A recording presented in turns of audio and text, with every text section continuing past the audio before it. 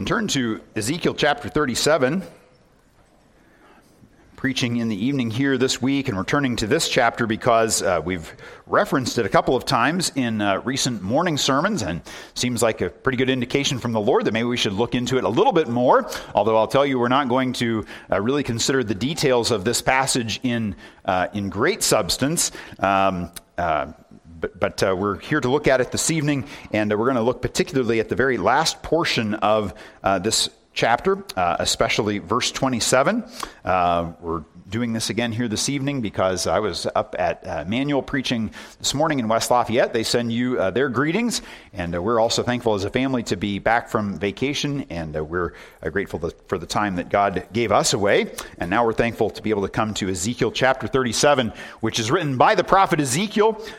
He is in Babylon as he writes this with those who have been taken captive by the terrible Babylonian nation. This was, of course, God's judgment on the people of Israel because of their faithlessness. And yet in their lowest moment, when there was death all around, God gives this great promise in the form of a vision to Ezekiel. So we're going to read chapter 37. Let's pray before we do. Lord, we thank you that you are a God who does give visions to your people. You have revealed yourself to us because you want us to know you. And we pray that that would be the end result of all that is done here this evening, that you would draw near to us and that we might draw near to you, even as we meditate upon your word. So bless us to that end, we pray, in Jesus' name. Amen. This is God's word, Ezekiel chapter 37. The hand of the Lord was upon me, and he brought me out in the spirit of the Lord and set me down in the middle of the valley. And it was full of bones. And he led me around among them, and behold, there were very many on the surface of the valley. And behold, they were very dry. And he said to me, Son of man, can these bones live? And I answered, O Lord God, you know. Then he said to me, Prophesy over these bones, and say to them, O dry bones, hear the word of the Lord. Thus says the Lord God to these bones, Behold, I will cause breath to enter you, and you shall live. And I will lay sinews upon you, and will cause flesh to come upon you, and cover you with skin, and put breath in you, and you shall live. And you shall know that I am the Lord. So I prophesied, as I was commanded. And as I prophesied, there was a sound. And behold, a rattling. And the bones came together, bone to bone. And I looked, and behold, there were sinews on them. And the flesh had come upon them, and skin had covered them, but there was no breath in them. Then he said to me, Prophesy to the breath. Prophesy, Son of man, and say to the breath, Thus says the Lord God, Come from the four winds, O breath, and breathe upon these slain, that they may live. So I prophesied as he commanded me, and the breath came into them, and they lived and stood on their feet, an exceedingly great army. Then he said to me, Son of man, these bones are the whole house of Israel. Behold, they say, Our bones are dried up, and our hope is lost. We indeed are cut off. Therefore prophesy and say to them, Thus says the Lord God, Behold, I will open your graves and raise you from your graves, O my people. And I will bring you into the land of Israel. And you shall know that I am the Lord when I open your graves and raise you from your graves, O my people. And I will put my spirit within you, and you shall live. And I will place you in your own land. Then you shall know that I am the Lord. I have spoken, and I will do it, declares the Lord. The word of the Lord came to me, Son of man, take a stick and write on it, for Judah and the people of Israel associated with him. Then take another stick and write on it, for Joseph, the stick of Ephraim, and all the house of Israel associated with him. And join them to one another into one stick, that they may become one in your hand. And when your people say to you, Will you not tell us what you mean by these? Say to them, Thus says the Lord God, Behold, I am about to take the stick of Joseph that is in the hand of Ephraim, and the tribes of Israel associated with him, and I will join with it the stick of Judah, and will make them one stick, that they may be one in my hand. When the sticks on which you write are in your hand before their eyes, then say to them, Thus says the Lord God, Behold, I will take the people of Israel from the nations among which they have gone, and will gather them from all around, and bring them to their own land. And I will make them one nation in the land, on the mountains of Israel, and one king shall be king over them all. And they shall no longer be two nations, and no longer divided into two kingdoms. They shall not defile themselves any more with their idols and their detestable things, or with any of their transgressions. But I will save them from all the backslidings into which they have sinned, and will cleanse them, and they shall be my people, and I will be their God. My servant David shall be king over them, and they shall all have one shepherd. They shall walk in my rules and be careful to obey my statutes. They shall dwell in the land that I gave to my servant Jacob, where your fathers lived. They and their children's children shall dwell there forever, and David my servant shall be their prince forever. I will make a covenant of peace with them. It shall be an everlasting covenant with them. And I will set them in their land and multiply them, and will set my sanctuary in their midst forevermore. My dwelling place shall be with them, and I will be their God, and they shall be my people. Then the nations will know that I am the Lord who sanctifies Israel, when my sanctuary is in their midst forever. Thus ends this reading of God's holy word, which we pray he would write on our hearts today and forever. It's been almost 24 years since Elizabeth and I were on this platform to be married. There have been many people married in this place since then, and we're looking forward to more weddings that are to come. And when a couple is joined together in marriage, we hear vows like these. I, James, take you, Elizabeth, to be my wedded wife, and I do promise and covenant before God and these witnesses to be your loving and faithful husband in sickness and in health, in plenty and in want, in joy and in sorrow, as long as we both shall live. There is a commitment that is made that I will be yours and you will be mine. And of course, the longing and the desire is for companionship and for union and for progress and for a development of this relationship into something even richer still. And we know from the scripture, of course, that marriage is a picture of what God does with Christ and the church. And that is just one part or one expression, if you will, of God's larger promise through all of the scripture. So Ezekiel is teaching the people who are in captivity, who've come to a very low place, and you see the low place that they're in verse 11. The people there were lamenting, our bones are dried up, our hope is lost, we indeed are cut off. This was the state and the mentality of the people of God who'd been hauled into captivity. And as we see in other parts of the passage, you have not only those who went out from Judah that were cut off now in Babylon, but the 10 tribes from the north, represented by Ephraim here in this passage, have been carried off into captivity by the Assyrian army in prior years. The people of God had been removed from the land. It seemed to them as though maybe the promises of God had come to nothing.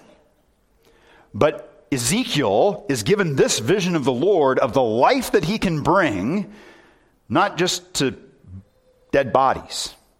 You'll notice there it says that these were not just bones in the valley. These were very dry bones. This is like a steak that's been totally overcooked. I mean, all the life and flavor is just out of it altogether. There is no hope left for this steak. I mean, you know the difference, right? You get one that's good and you think there's actually hope for this thing. Well, there was no hope that these bones were coming back to life. This was just as dry as could be. And yet Ezekiel is called to prophesy. And these bones come to life. And what is the end result of all of this? God is giving this vision of what he can and he will and he does do for his people to bring spiritual life and hope and union even where things seem hopeless. And he concludes with these words in verse 27. God declares, and he declares it to you as well, my dwelling place shall be with them, and I will be their God, and they shall be my people. This is the great promise of God through all of the Scripture. Ezekiel proclaimed it to a people who were in a very dry place in his day. And God proclaims this to you, dear brothers and sisters, in whatever your discouragements are. Whether it's a grief of loss of loved ones right now, whether it's a sense of hopelessness perhaps you have because of some life circumstance, or perhaps it's because you feel as though you are cut off. There is only one thing that I hope to convince you of here this evening. There's really only one application that we would drive to here. And that is this, that you would believe these words from your God. His great promise to you, which is the great promise of all the Scripture, when your God says to you, in your lowest points and in your highest points, I will be your God, and you will be my people.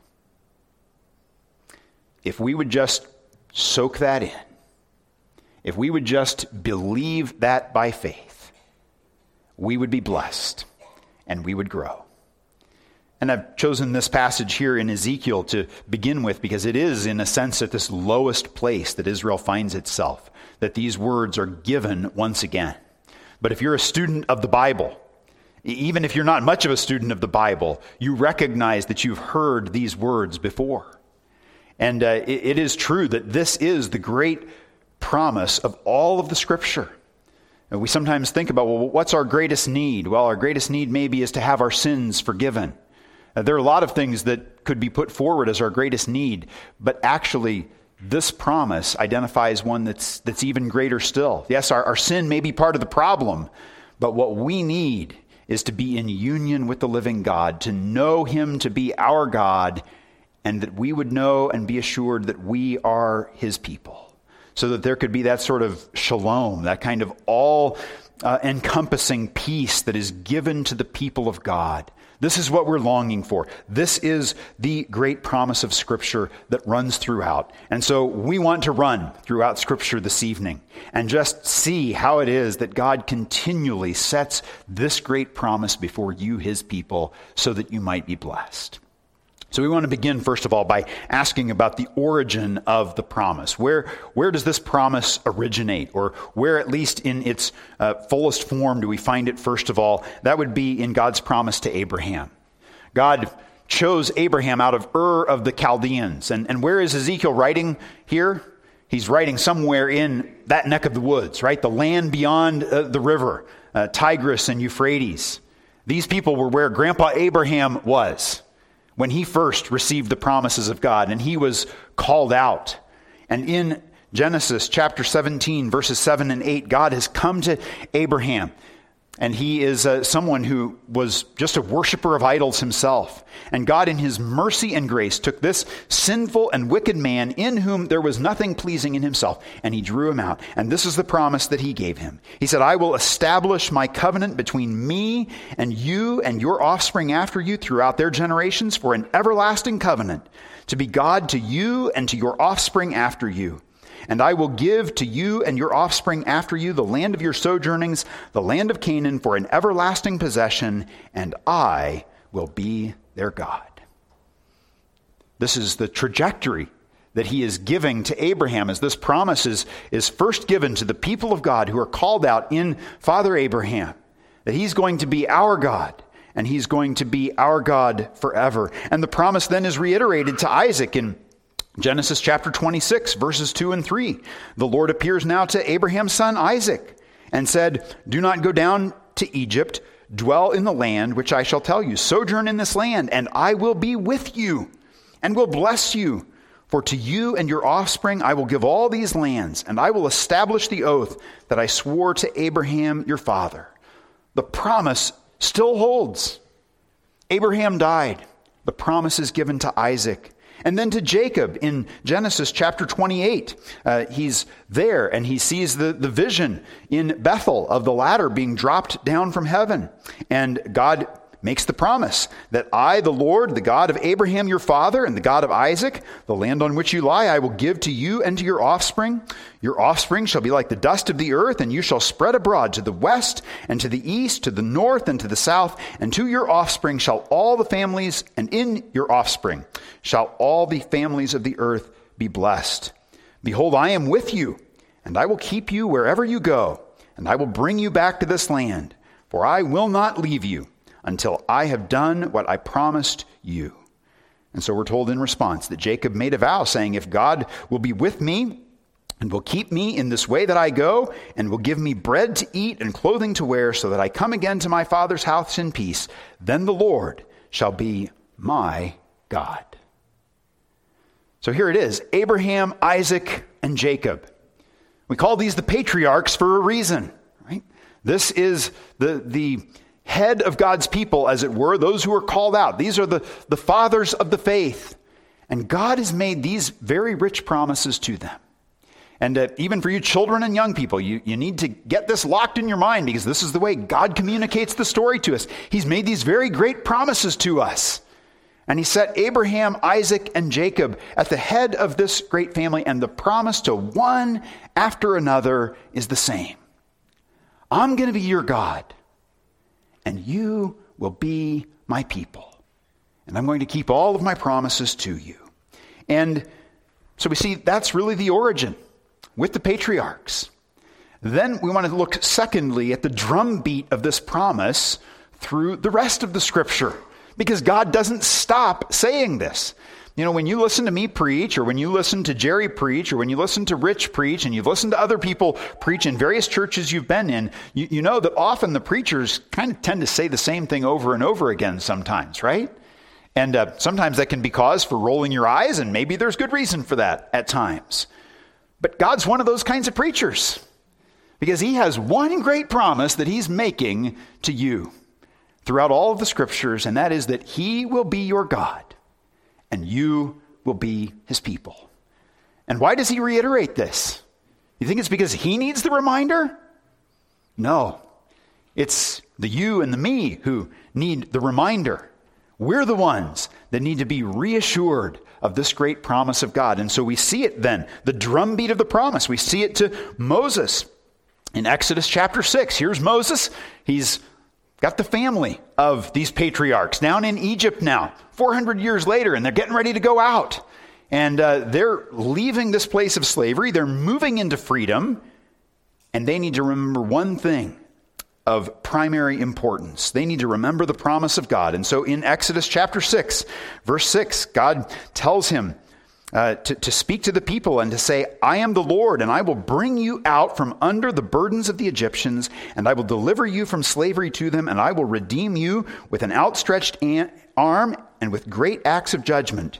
I will take you to be my people, and I will be your God, and you shall know that I am the Lord your God, who has brought you out from under the burdens of the Egyptians. Here's the God who's going to free his people from slavery. Here's the God who is going to give them new life. And he's promising, I will be your God, and you will be my people. And then as he draws his people to Mount Sinai, as the story continues, and here's a grumbling people, we know, as they go from Egypt to Mount Sinai, it's not like it's exactly one big happy party where everybody's remembering, oh yes, he's going to be our God and we're going to be his people. No, they're actually pretty stubborn, and they're stiff-necked, even right out of the gate. And then God gives his law. But how does he give his law? Well, you remember the preface of the Ten Commandments. And God spoke all these words, saying, I am the Lord your God, who brought you out of the land of Egypt, out of the house of slavery. You shall have no other gods before me. Now, the Westminster Shorter Catechism helps us greatly here. Question 44 asks, what does the preface to the Ten Commandments teach us? And it teaches us that because God is the Lord and our God and Redeemer, therefore we are bound to keep all his commandments. See, it's not just because God is God that we're supposed to keep his commandments, but it's because God is our God. It's not just that I'm to be faithful to my wife because I'm a husband. I'm to be faithful to her because she's my wife, and I'm a husband to her. And so there's this intimacy then that shapes our very relationship, so that as we contemplate the promise of God, that he's going to be our God and we're going to be his people, it's going to change the nature of the way in which we live life. Because we're in a relationship it's not merely a relationship of fidelity, but it's of love, and it's of admiration, and it's of adoration, and a delighting in one another. And as we read in our memory verse there, your God delights in you. And it is because he delights in you that you ought to delight in him in response and long to keep all of his commandments. So the promises are made to the patriarchs, to Abraham, to Isaac, and Jacob, and then the drumbeat begins with Moses, and it goes on, numerous references through the whole of the Pentateuch, God reminding his people of this great promise over and over again. And I'll give you just one more here. It's Leviticus chapter 26, verses 12 and 13.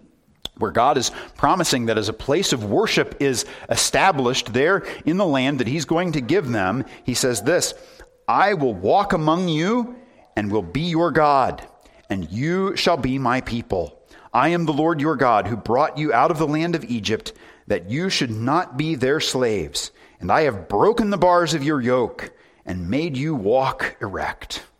God has made you for freedom in his presence, to be able to walk at liberty and to enjoy his forgiveness and his fellowship, because he would draw you to be a people, to be his own special possession.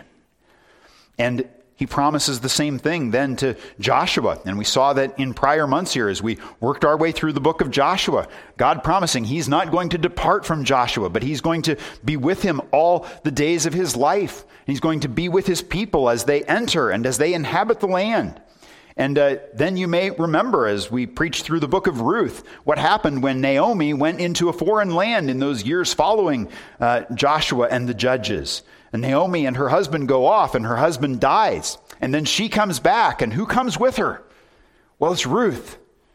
And Ruth had obviously heard about these promises over and over again. And at a certain point, as they're on the road, Naomi turns and she says to Ruth, you ought to just go back to your people in the land of Moab. How does Ruth respond? She says, your God will be my God, and your people will be my people. She had imbibed the promise. She had believed what God had already promised, and she knew she wanted to be connected to this. You see, the drumbeat of God's promise was working its way into the hearts of his people, and not only into the hearts of his people, but people who came close enough to the living God to see what this relationship is all about. And Ruth says, I've got to have that. That right there is for me.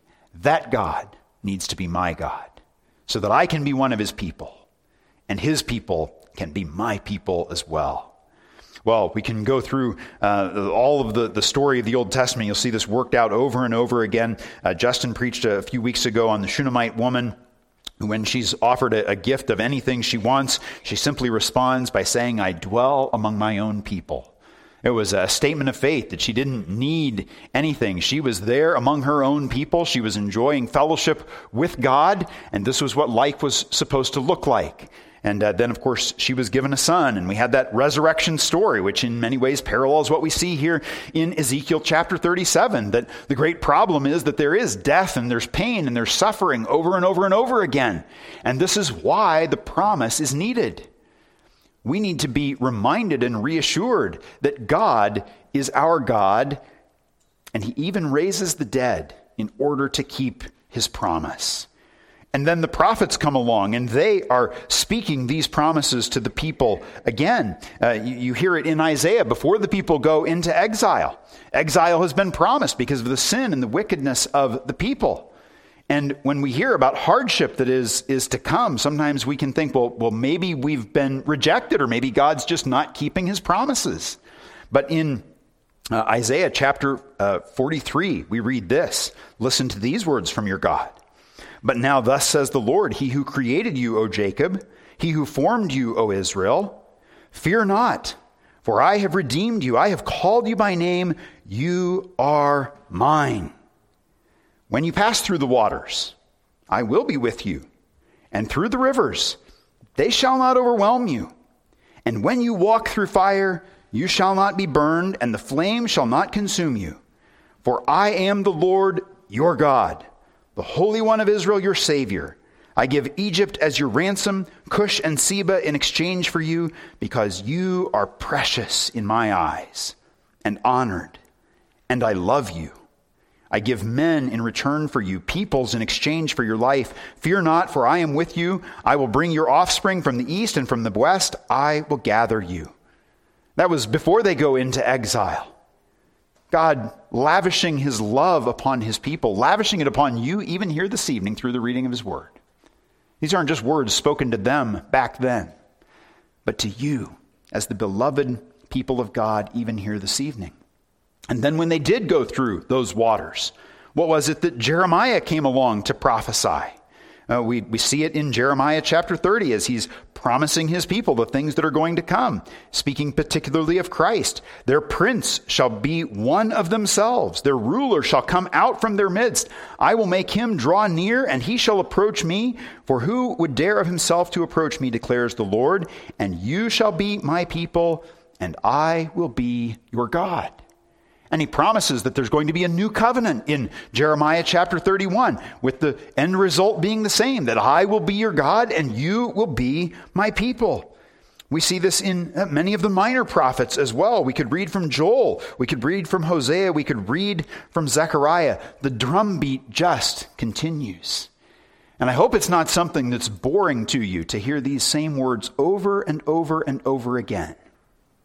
And if they're boring, there's a problem, because there isn't a wife on this earth who doesn't love to hear her husband say continually, I love you, and you are mine, and I am yours. And so it shouldn't be any burden to us to hear from our God his great love for us. Well, the drumbeat continues through the whole of the Old Testament. Then we want to see something of the fulfillment, thirdly, of this promise. How is it ultimately fulfilled? And you know where we're going with this. God promised he was going to rend the heavens and he's going to come down to his wayward people in the flesh. Let me just give you 3 points from the life of Christ. First of all, in Matthew chapter 1, verse 23, Joseph has promised, behold, the virgin shall conceive and bear a son, and they shall call his name Emmanuel, which means God with us. This God who has promised to be our God has come in the flesh in the person of Jesus Christ. Second event from the life of Christ, when he breaks the bread and he gives it to his disciples, saying, this is my body which is given for you. And then, of course, in the Great Commission, following his resurrection, he promises, lo, I will be with you always, even to the end of the age. I will be your God, and you will be my people, and I'm not going to depart, because he's going to pour his Holy Spirit out upon us. And we need to believe those promises. And why is it that Jesus came? Well, the Apostle Paul gives us this promise in Romans chapter 15.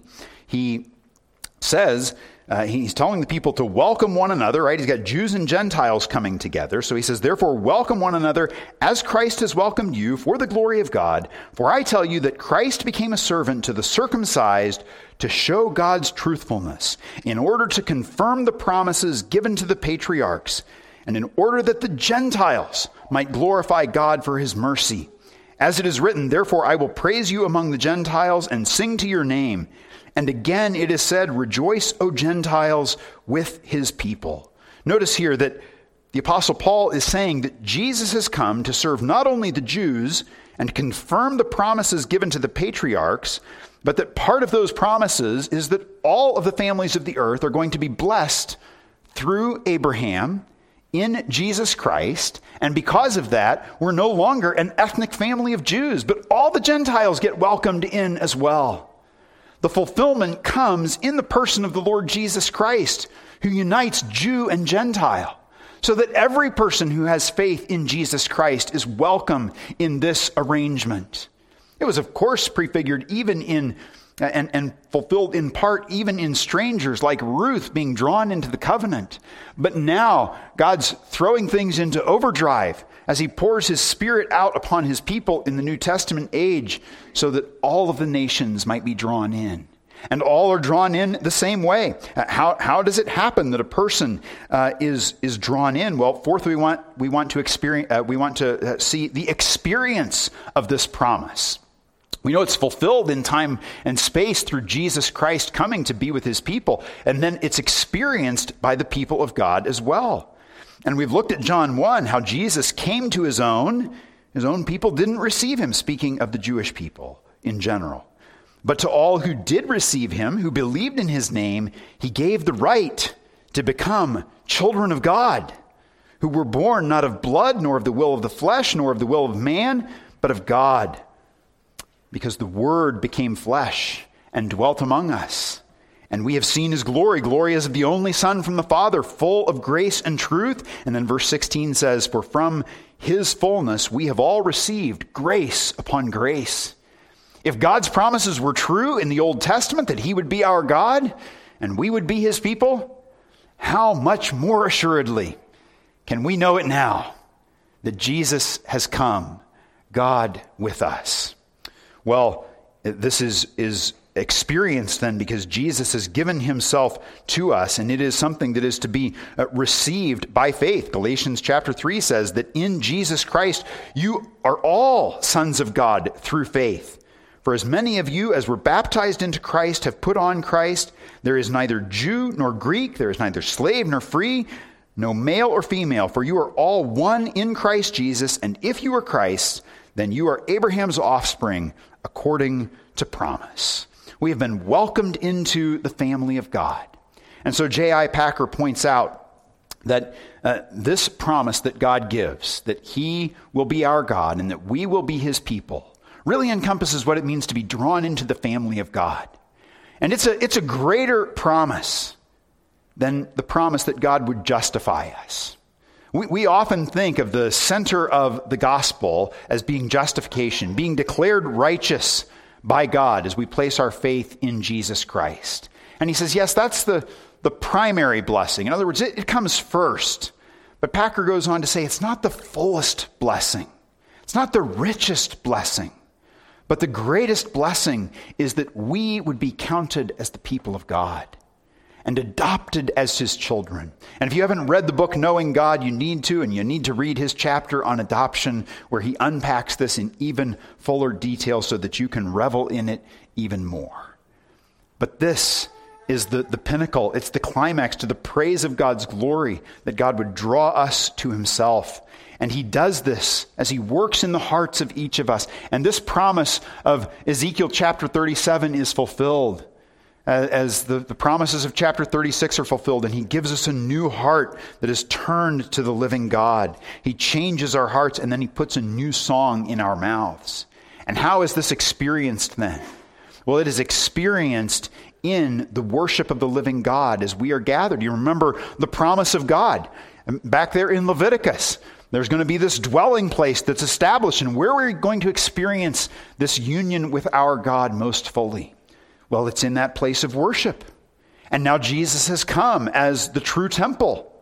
And he then declares that as his Spirit is poured out upon his people, where is it that he meets his people? In the church. It's in worship in particular as his people are gathered together. And so as Paul is writing to the Corinthians in 2 Corinthians chapter 6, he's telling them about the great privilege that they have of gathering together to worship the living God. And he quotes from Leviticus 26 when he says, "What agreement has the temple of God with idols? For we are the temple of the living God. As God said, I will make my dwelling among them and walk among them, and I will be their God, and they shall be my people. Therefore go out from their midst and be separate from them, says the Lord, and touch no unclean thing. Then I will welcome you, and I will be a father to you, and you shall be sons and daughters to me, says the Lord Almighty." And this is why worship is such a great privilege, first of all. It's such a great joy for us to be together as the people of God. And it's also why it's important to be here for worship, to see our lives shaped, first of all, in this relationship with the living God, so that every single week we would be reminded, there would be a covenant renewal between us and our God, that we would be his people, and that he would be our God. And this is why our children need this sort of pattern so desperately, so that the promises are really pressed into our hearts and into our minds, because they will shape everything that we think and everything that we know. And to give us this experience in even fuller ways, the Lord puts this song upon our lips. We're going to sing it in just a few moments from Psalm 95. "Oh, come, let us worship and bow down. Let us kneel before the Lord our Maker, for he is our God, and we are the people of his pasture and the sheep of his hand." God wants us to be telling him with our own voices, confessing our faith, not simply that we believe this is a true promise God has made out there in general, but you and I in song and in testimony of our own mouths are to take the name of Jesus Christ upon our lips and to say, he is my Savior and he is my Lord. He is my God, just as the Apostle Thomas did when he met the risen Lord Jesus Christ. So we're going to sing that in just a few moments. The blessings of God just continue to pour out upon us as we experience life with our God. And we want to just finally reflect then upon the future of this promise. The future of this promise. Well, what is it? Well, there's first of all the pieces that we've already looked at, which is the promise that God made to Abraham. He's going to be God to us and to our descendants after us. He's going to continue to bless one generation after another as he leads people to faith in Jesus Christ. And we should expect that, and we should seek to invest in the lives of our children. We should seek to invest in others in evangelism and missions so that we can see this great promise spread to others as well. And what a pity it would be for us to hold this to ourselves. That's why we don't worship in private, so that others can be welcomed in and to see what happens here, so that they too can look on like Ruth did of old and say, God is surely among them. That's what happens when unbelievers come here and they see you believing this promise. All I need to do in one sense is to convince you to believe these promises, and the future is very bright without even pressing you to other applications.